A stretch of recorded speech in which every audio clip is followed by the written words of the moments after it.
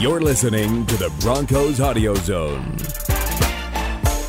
Hello, and thank you for joining us here on the Broncos Audio Zone. I am Phil Milani alongside Eric Dalala, back with another great episode of Broncos Country Throwback.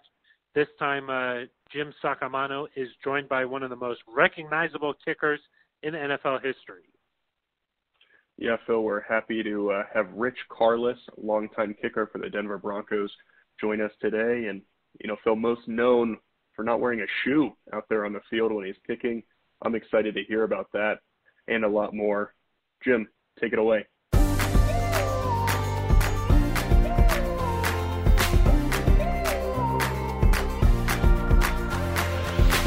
This is Jim Sacamano, and we're talking today on Broncos Country Throwback with Rich Karlis. Rich Karlis was the last pure barefoot kicker in pro football history. And Rich, quite frankly, always one of my very, very favorite guys, and maybe the best guy I ever dealt with in my career. But Rich, you're known in Bronco lore for your kicking style and for being a real good guy. But let us know, when you tell our fans, you didn't really start off, as a soccer player or a barefoot guy. How did this all develop? Well, growing up in northeastern Ohio, there wasn't much in the way of soccer. I'm not even sure anyone had heard of it when I was growing up. And but I always loved actually to punt the ball, and I used to go in the backyard and punt back and forth with my dad, and I wouldn't get yelled at until I put one on top of the hood of the car. And but I always liked to punt, but I didn't. My dad wasn't a fan of me playing little league sports, so I didn't really play any football until I had a brief stint my freshman year in high school, and it turned out I didn't like it, and just stuck with track for most of my high school career. And then going into my last year in high school, I had two guys come up to me and recruit me to come out for the football team because they just needed warm bodies. And so initially it gave me a chance to, I figured it was my last year of high school, and what the heck, I had nothing to lose. And so I went out and I punted, and they asked me if I could kick, and I said, well, never really, we played a game called kickball, but I never really kicked the football, liked to always punt it. And so initially they gave me a square toe shoe. I took it home and I brought it back the next day, and I said, I can't do this. I'll have to learn to kick soccer style. I mean, I always liked Jan Stenerud when I was a little boy. And so I just, started to kick, and it, I punted pretty well, and my punting was the strength of my game. And in kicking, we weren't a very good team. We only won one game that year, and so there weren't a lot of opportunities, but I really took to the kicking part. I really liked it, and I always tell people when I hit it good, it went far. I just never knew if I was going to hit it good or not.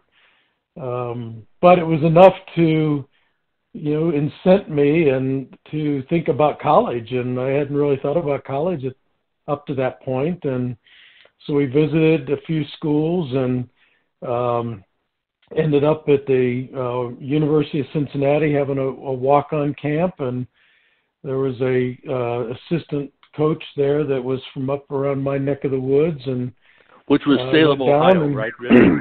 Salem, Ohio. Yep, Salem, Ohio.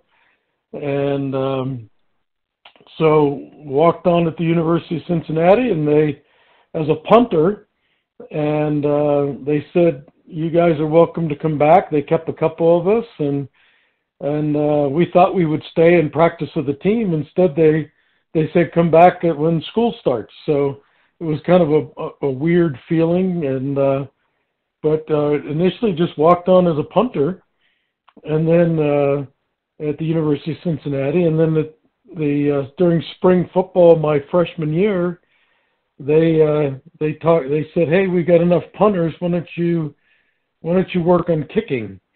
And I kind of messed with it, and And I remember seeing Tony Franklin kicking barefoot at Texas A&M at the time, and so I decided one day just to give it a try, and I noticed that when I hit it good, I had a good feel for it, and it went far, and if I hit it bad, it really hurt. So it taught me to concentrate very quickly.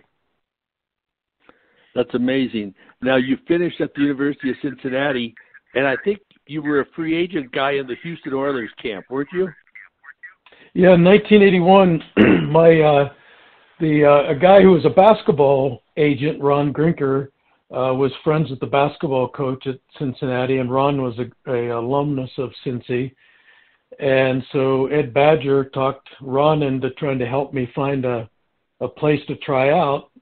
I was supposed to have a fifth year, but they fired the coaching staff, and then I was informed that I'd played some JV games my freshman year, and that eliminated my fifth year. So I was kind of hanging out there, and we didn't have a very good, I did kickoffs my sophomore and junior year at Cincy, and then finally got to do field goals my senior year because there was a scholarship kid ahead of me, and we weren't very good. We went 2-9 and 2-9 my last 2 years, and I ended up like 10 out of 15 on field goals, and I think we kicked maybe a total of 11 extra points. So I didn't have much of a resume.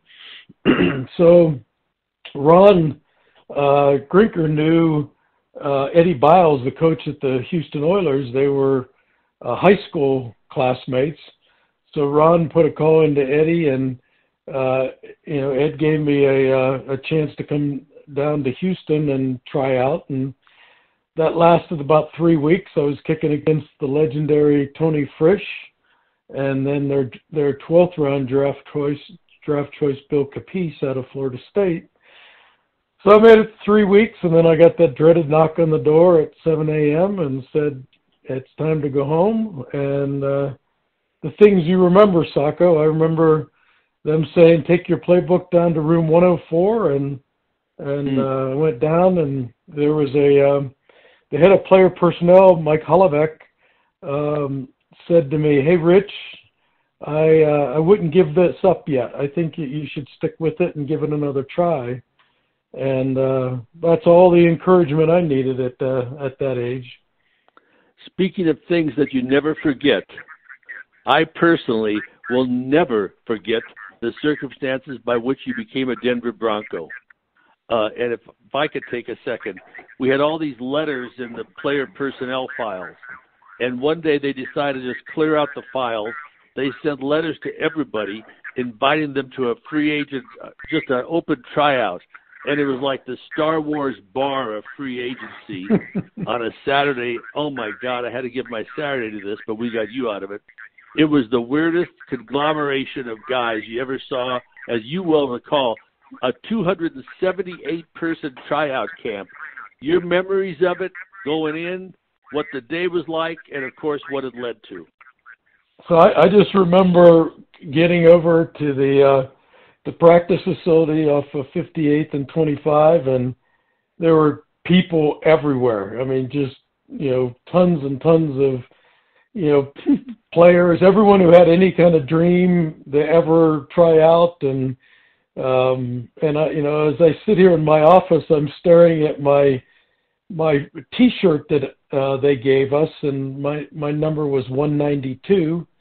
And it said Denver Broncos free agent camp. And so they kept the kickers and punters out from, we got there at about 8 o'clock, and they finally brought us in, I think, around noon, and the punters and kickers, and they said, look, we're running behind schedule. We're going to give you each 2 kicks from 20, 30, 40, and 50 yards, get in groups of 5, and it was a feeding frenzy from that point. I was the first guy in the second group of 5, and I just remember being pretty nervous and thinking, I worked really hard all winter, running the stadium steps and sneaking on at the Bengals training camp, their practice facility, and kicking on the pro posts and getting run off by them and sneaking back on the next day. And so I really, mentally I was ready. and we kicked off the turf field out at the practice facility. And what I remember is kicking him up and over the net and onto the roof of the warehouse behind there. Mm-hmm. And all of a sudden, they were more interested in my number 192, and Fran Polsfoot, the special teams coach, came up and asked me my name and where I was from, and so then we sat there and waited till everyone got through. It seemed like an eternity, and then they called out at about seems 4 or 5 longer to me, numbers. I think, Rich. But anyway, so they called out 4 or 5 numbers, and they said, "Hey, do 2 kickoffs each," and we did 2 kickoffs, and then they said, "Hey, we want to talk to 192," and at that point, I went and met with John Beek, the GM, and he made me an offer. I didn't sign it right away. I was originally scheduled to go to New England the next day, and but we finally negotiated a contract with John, and he finally relented and gave me a nice signing bonus of $500 that covered my expenses to come to Denver for the tryout. Amazing. And really, Rich, somebody had to be there to see it. There's that Vince Papale movie, Invincible, I think. Mm-hmm. You familiar with that one? And that scene Yep. when Dick Vermeil does the open tryout and people laugh, that was the only thing I could compare to this. It was bizarre. We once had a guy, speaking of your T-shirts, after the tryout was over, we had the Denver police come to us. Not the same day, but a few weeks later. They said we had a guy commit a robbery, an armed robbery, and he was wearing a T-shirt that had a number on, Broncos T-shirt, free agent. Can you look up and see who it is? We said, sure. So we look it up. We look up the guy's number. We've got all the records on it. They go to his apartment, ding dong, and they arrest the guy. That's he a wore great his Broncos story. shirt to a robbery. Now, Rich, well, it's one of my most coveted memorabilia I have from playing is that T-shirt. You were in 2 incredible games among many, many for the Broncos, including 2 Super Bowls.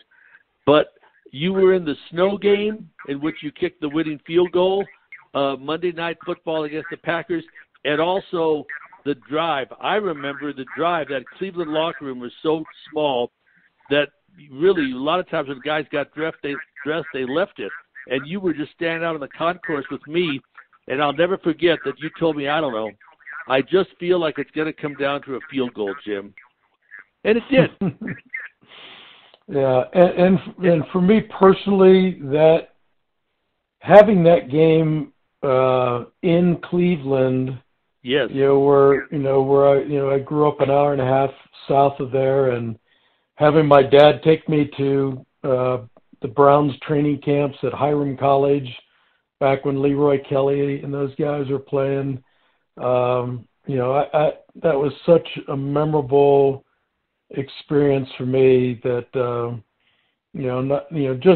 obviously bringing it back to Denver was fantastic, but sharing that with, the folks that came up, from Salem to see it was, I couldn't have probably scripted it any better. No, and I remember in the post-game interview tent, there were so many guys I'm bringing back and forth, and I just remember at a moment in time when you were being interviewed, and you said, because people said, well, you're an Ohio kid. You said, yes, I've always been proud to say I'm from Ohio. And it literally gives me goosebumps right now, Rich. It was a great moment. But tell me this.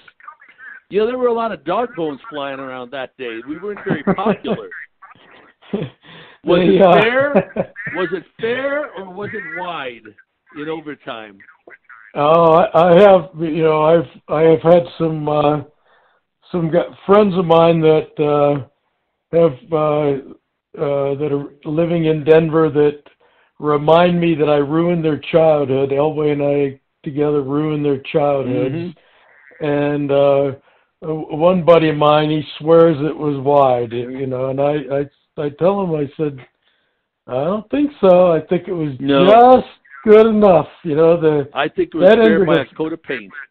Yeah. That end of that field was like kicking out of a sand trap. It was just painted green sand.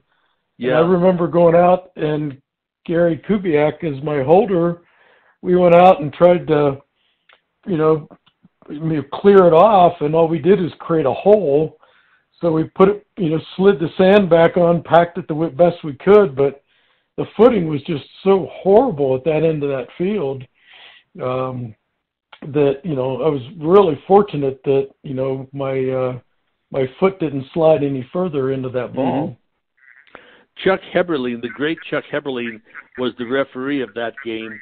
And one of our sports writer friends always joked with me. He said that Heberlein looked, and he probably couldn't decide either if it was fair or wide. But at that moment, a dog bone hits him. So he says, "Fair, let's get out of here." And that's as good a story as any.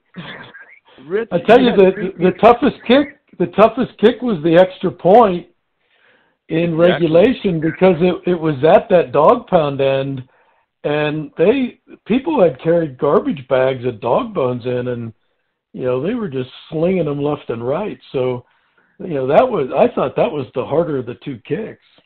Yeah, it was, and of course it's also, there is no overtime drive if you don't make that kick. So you had extra points, of course, and 3 field goals. You had a great day, Rich. Yeah, it was like I said, one that I couldn't have scripted it any better for me personally. How about the snow game against the Packers? Gosh, that game, it was October 14th or 15th of 84, right? About that. Mm-hmm. Yeah. Could have been 85, but whatever.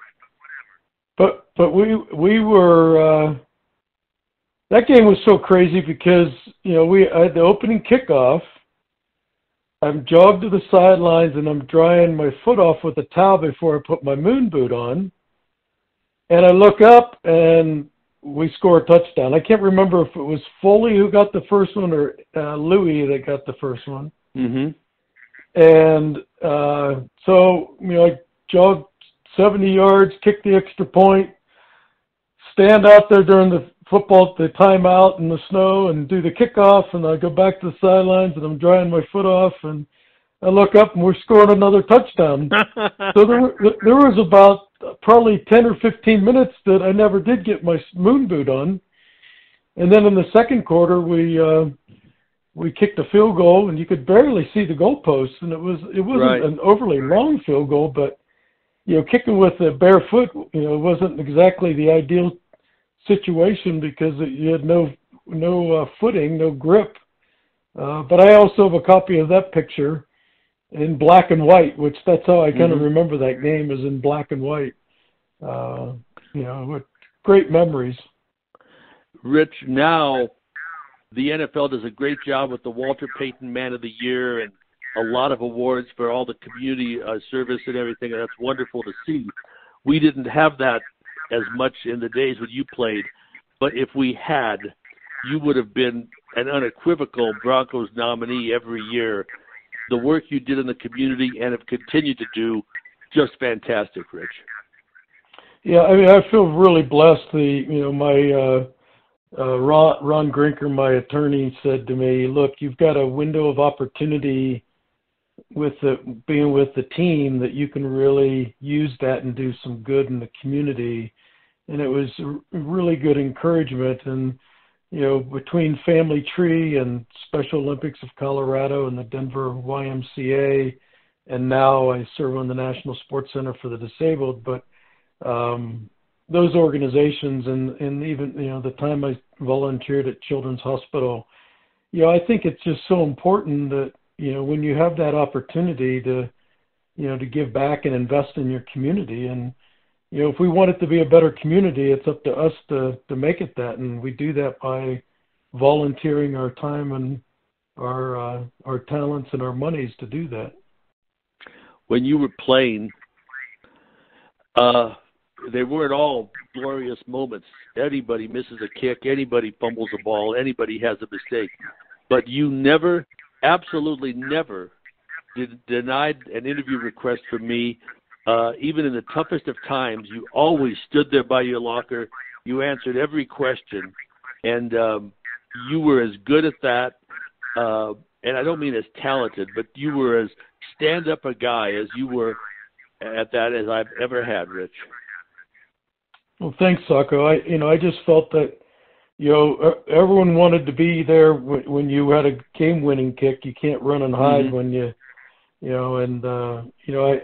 at Mr. Boland's funeral, I went up to Clark Hunt and I said, hey, I want to tell you a quick story about your dad. And I said, in 1984, I had 2 games where I hit the uprights back to back and we lost those games. First one against Seattle and the second one in Kansas City. And I was in the shower after the game, trying to drown myself. And they pulled me out of the shower and I came out and there was John Beek with Lamar Hunt.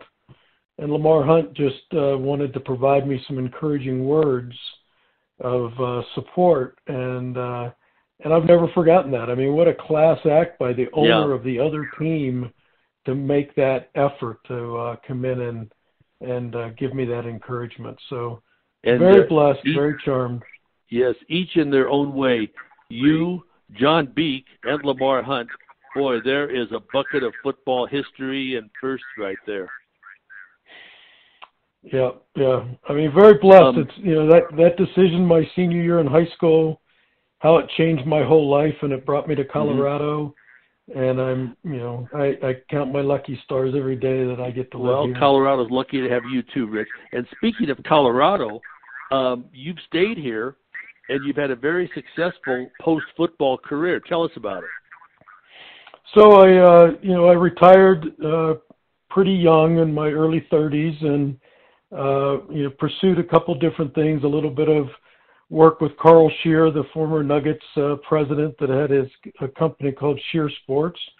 So I cut my teeth there, and then did some work in what was the precursor to the MLS here, and really learned a lot about minor league sports. And then that segued into a 19-year career at Quest, and then CenturyLink, managing all the sports marketing for the company, including, probably my favorite big deal that we did was in 2004 with the Seahawks and the naming rights there, and today is known as CenturyLink Field. So I get to stay in sports and get to be around all the different leagues and teams, and been really lucky to be able to stay in it and have a good living from it.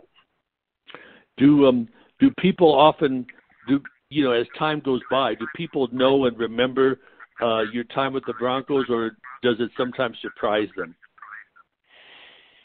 I think it's kind of a mixed bag. You never know who says what prior to that introduction, but I think it really helped me in dealing with the, whether it was the NBA teams or NFL or MLB or NHL or whoever it was. I think it really helped with my credibility with them in having that background, that I could speak to them as a player and then as a business executive. When you left the Broncos, you set an NFL record since broken, but you kicked 7 field goals in one game. So you've had some moments in the NFL. What's your favorite moment of your pro career? Well, the one in Minnesota was special for me, but not for our team, because although we won that game, it showed the gaps we had on offense. I kicked 7 field goals in regulation in that game, and I think I was the only one happy at the end of the game. The offense was mad, the defense was mad at the offense, and but the game that really will always stand out for me is the drive game in Cleveland. As a kicker to end up on the cover of Sports Illustrated, yes, which at the time was Sports Illustrated was kind of it to make that cover. That it's hard to beat that I experience, and sharing that with with the team and with the city. And I think that's, for me, that's, probably my fondest memory. Yeah, and it's still considered almost always one of the 25 greatest games of all time. And seldom is there a game that's considered to be as significant as the Super Bowl. But if somebody said who won the Super Bowl in '86, a fan might not know that it was the New York Giants. But if you mention the drive, almost invariably people know all about it, and they just know about the drive, like the catch when Dwight Clark made it. Yep. Those moments that you just never know what will define, your career, right? You just hope that you're ready for it. That's right. And preparation, opportunity, and that's what luck is made of sometimes, is all the decisions you made going back to your senior year of high school. And the thing that when you look at it all, for me to end up in Denver, the year before we traded for John Elway, and how that changed the fortunes for everybody thereafter. For me, playing on a high school team that won one game, playing my last 2 years in college that won 2 games each, and then my rookie year in Denver was a strike shortened year in '82, and we went 2-9. I thought, man, this is me. Wherever I go, I can't find a way to win more games than lose. That changed quickly, though. Yes, it did. It really changed quickly. Yeah, well, you're still one of the legendary figures in Broncos history, and it's a pleasure to talk to you, Rich, and I thank you very much for joining us on our Broncos Country Throwback. I'm more than happy to join you anytime. Always great to catch up, Sacco. That was Jim Sacamano's conversation with former kicker Rich Karlis. Phil, I really enjoyed hearing about the end of that 1986 AFC Championship game. A lot of controversy there with that kick, but good to hear Rich talk about it there. Yeah, what a moment in Broncos history. I don't know about you, Eric, but kicking barefoot, that is something, especially in some of those January games, not something I'm very interested in. You can find more great episodes just like this one wherever you find your podcast currently. That's Apple Podcasts, TuneIn, Stitcher, and Spotify. So be on the lookout. We will be back next week with another episode of Broncos Country Throwback.